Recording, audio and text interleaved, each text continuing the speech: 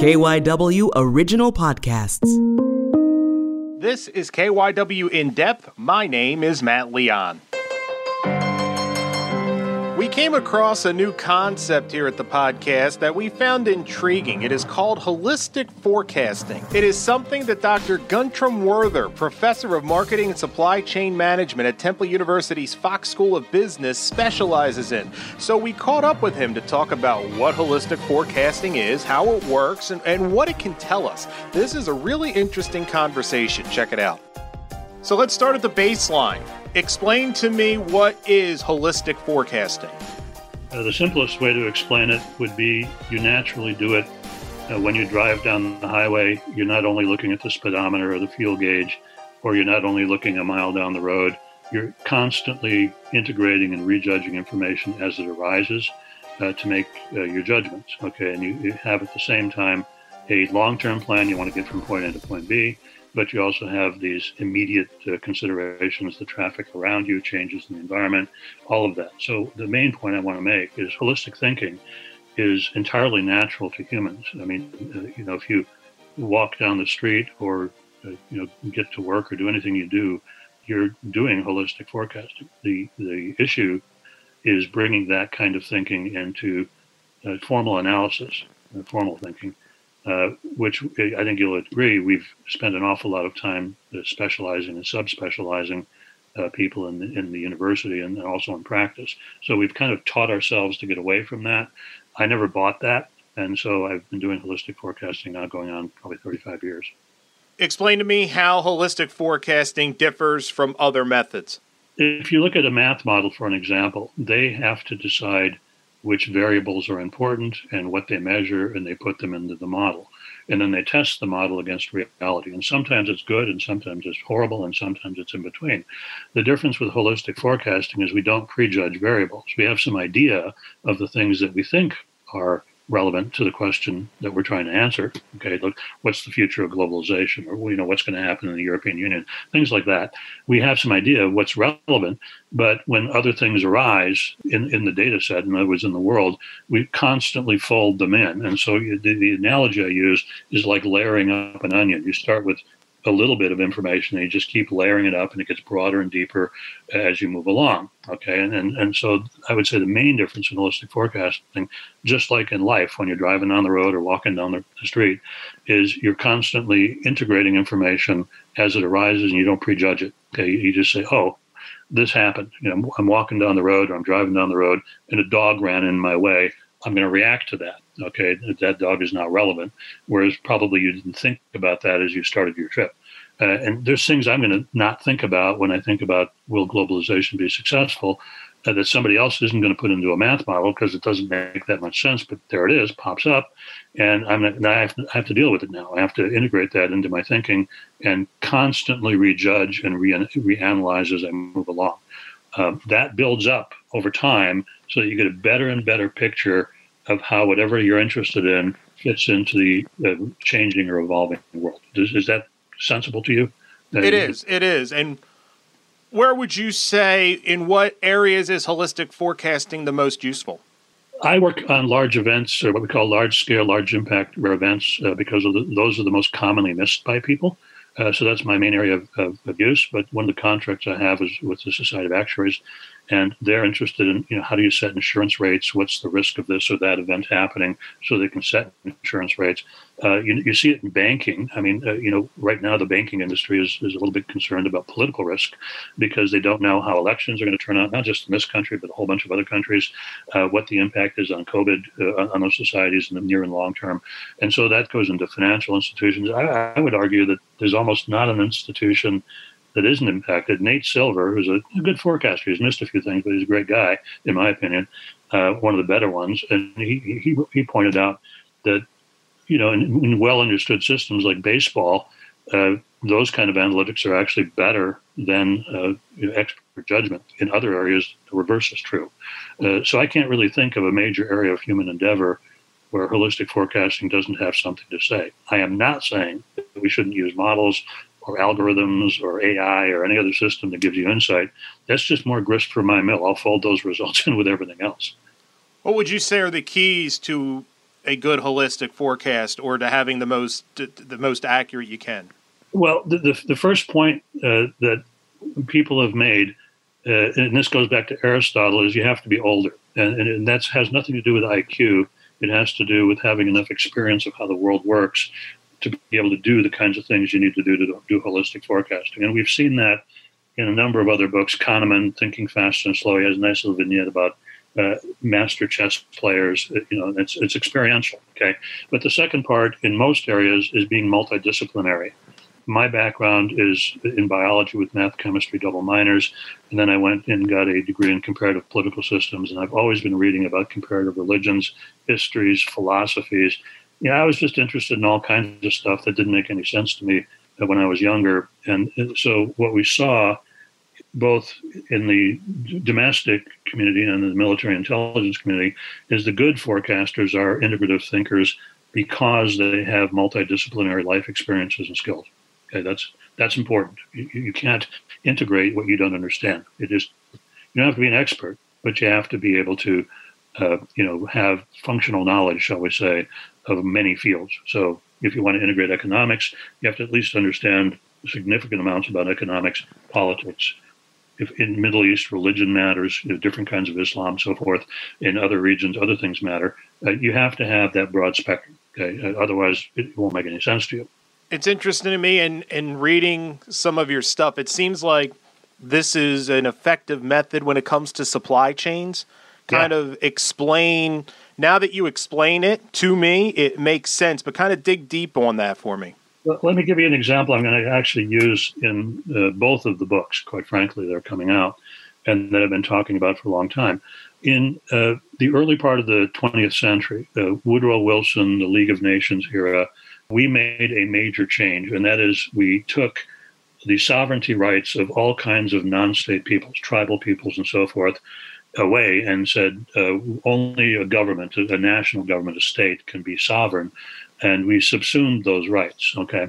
And so we created a 20th century world made up eventually of about 200 countries, and we pretended as that's the reality. Okay, well, starting about the 1950s, these groups fought back, and you have to remember, we had actually a treaty with the Kingdom of Hawaii. We had treaties with all the Native American groups in the United States, so-called First Nations. That was a worldwide event. Well, in 2007, the United Nations unanimously affirmed, all the countries affirmed through a General Assembly vote, that indigenous peoples have sovereignty rights equal to states. In other words, they're just as sovereign as a people as a state. Well, up in Canada and also in North Dakota, you've had pipelines that were stopped because the native people there said, no, we're not going to let you through our territory, or we object to this on religious grounds. It goes to an area that's of religious importance. Now imagine supply chains in a world like Africa, where you've got, 42 countries south of the Sahara, give or take. I think I'm right on that. But literally 2,000 different ethnic groups down there. You've seen this with the Tuareg in Mali and Niger, where they blocked uranium mining there for a good long time. You've seen it in other places where literally multi-billion-dollar operations have been held up by these indigenous groups making a political claim that this is their territory, they're a resource, therefore they have at least some rights, okay, to decide what happens. That has a huge supply chain impact that almost nobody thinks about. I mean, literally nobody thinks about it. There's very, very few people that think about this. Other supply chain issues would be, are we on friendly terms or not friendly terms with countries? For example, right now, the debate is, should all of our pharmaceuticals be made in China? Probably not, okay? It's less expensive. There's really no argument that they do a decent job at it, but that has become under COVID, almost a domestic security issue, okay, and maybe a national security issue. I've always been fascinated by some of the computer parts that go into national security technology is also made in China, right? Again, if you ever have any kind of a dispute, you don't have control of that in-house. And so there's a debate going on about that. So again, here, supply chain issues being hit by political considerations, societal considerations, and in this case, literally how the world was shaped and structured considerations, as well as can you get this resource from that country for any variety of other reasons. Okay, right now we have shipping rates are going to go up. I hope, because I bought a bunch of stock there, because we reduced the number of ships during the post-2008, 2009 crisis. And when we have recovery, we're going to see not enough ships to produce transport. And so the shipping rates are going up, literally. Okay, it's a supply chain issue. So you can think about this holistically in terms of supply chain issues in a lot of different ways. I mentioned a couple here, but this can be political risk, it could be social risk, it could be infrastructure risk, it could be a whole lot of things. With regards, we are in the middle of a pandemic, and looking at some of your work, there's not holistic forecasting of, if you and I talked back in March, you would have said A, B, and C would happen. But looking at how different countries have responded, given your approach, all of a sudden it makes more sense. Am I correct? Sure. This is very preliminary. What happened was I got the one book contract last year, and I got the other book contract about a week ago. And both of them, as we were negotiating this thing, said, "Oh, by the way, we want you to say something about COVID." Okay, so I am putting that into the book as we write it. So the research isn't done. Okay, I want to make sure that everybody understands this. But if you start thinking about how countries are going to react to any crisis, whether it be a pandemic or whether it be hurricanes or whatever, they can only use the institutions they've built, the legal infrastructure they've constructed, the experience they've had. Just like a human being, you or me, we have certain skills that we're good at and certain skills that we're not good at. We're limited by how we react to a crisis by our internal capacities and capabilities. And usually we justify those on a country level that this is the right way to do it. So Turkey sees it as this is the right way to do it. Germany sees it as this is the right way to do it. Japan has a different way. The Americans, as we talked about, have a different way, which involves both federalism and lawsuits. And so where I'm going to be looking at this is how did the countries differentially react to COVID, and can that be a tool for forecasting next crisis? Now, the reason I think this is true is a colleague of mine, Reuven Gal, Israeli, he did some very nice work where he was looking at Israeli response to Intifada attacks, the last Intifada. And as we looked at, he's a psychologist, a very well-known one, but when he was looking at Israeli society response to this, you could actually begin to predict what the next response would be when the next attack happened, because you'd now built up this fund of background knowledge about this is how the Israelis do it. Now, the interesting part of this, to me anyway, is, Israel has gotten used to attacks because of where they are in the neighborhood and so forth. Denmark or Norway hasn't. And so when you had like one political assassination in Norway, that upset the country hugely, okay, and they still think about it, whereas the Israelis, they just kind of fit it into their daily life and go about their business because this is not that unusual a thing. In India is another fairly good example. Every time they have election, there's a high level of political violence that we would find completely unacceptable and probably threatening to the system, but the Indians just run with it because it's a normal part of their electoral process and is not going to overthrow the system.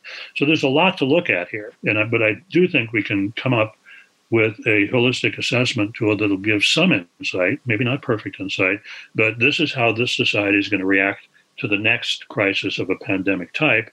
And then therefore, hopefully, we should be able to build that into our thinking about, what do we need to address that. I haven't walked down that road yet, and I don't want to say I have. That's what I'm going to do in those two books. Okay, that's where that's going. Do you find the audience for the idea of holistic forecasting is growing? Yeah, and I'll give you. I've been a little braggy. I'm sorry, but I've been addressing Fortune 100 companies at mid-level to executive levels for 30 years. I was one of the keynote speakers when AT&T formed Lucid, as an example. I've done a lot of work with Exxon and a number of other companies like that. And in my various talks, I was always kind of the odd man out until about 3 or 4 years ago, when all of a sudden, about a third of the risk managers or the chief financial officers or the CEOs were using the word integrative and holistic in their talks. Okay. And that made me feel better, but it was also a little bit unusual because I'm used to being the odd guy out.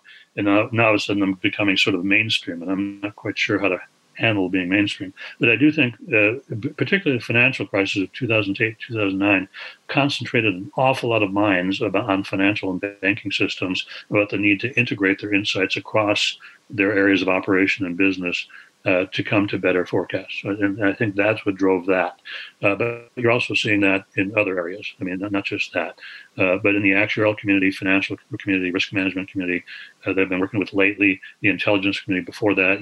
Holistic forecasting and integrative thinking have come to the fore. I was asked to write an article in a book on fusion centers, which are used in law enforcement and intelligence and military venues heavily, and made some comments on that. So I have a chapter in there and a couple of chapters, again, this probably maybe 8 years ago, in the Encyclopedia of U.S. Intelligence, where I wrote a couple of things on that at their request. So, I would say compared to 20 years ago, big change. Okay? And I believe that started post 2008 in large event in the private sector. In the military and intelligence, I think it started after 9/11, quite frankly. I think that was the big thing that concentrated their minds. I mean, the information that was there, nobody put it together right. I shouldn't say nobody, one guy did, but nobody's listened. Yeah. And to wrap up, somebody that's listening to this, what would you say is the most important thing they should take away about the concept of holistic forecasting if they want to learn more, build on it?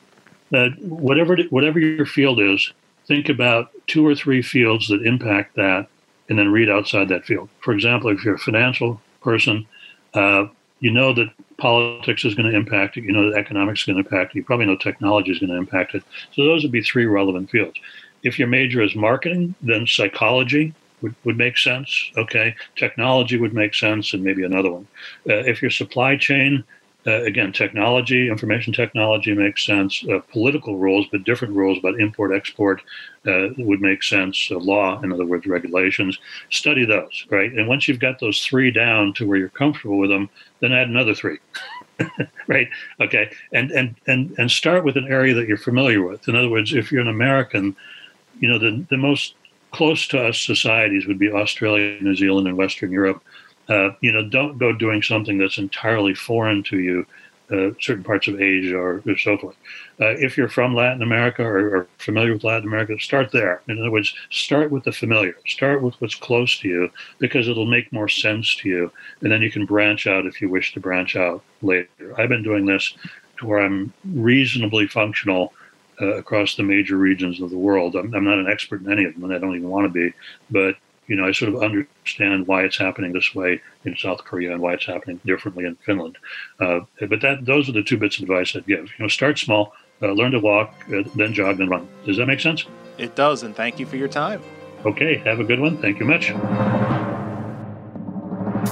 That's it for this episode of KYW In Depth. You can listen and subscribe to the podcast on the radio.com app or wherever you get your favorite shows. You can hear another episode tomorrow night at 9:30 on KYW News Radio. Listen on 1060, the radio.com app, or ask your smart speaker to play KYW News Radio.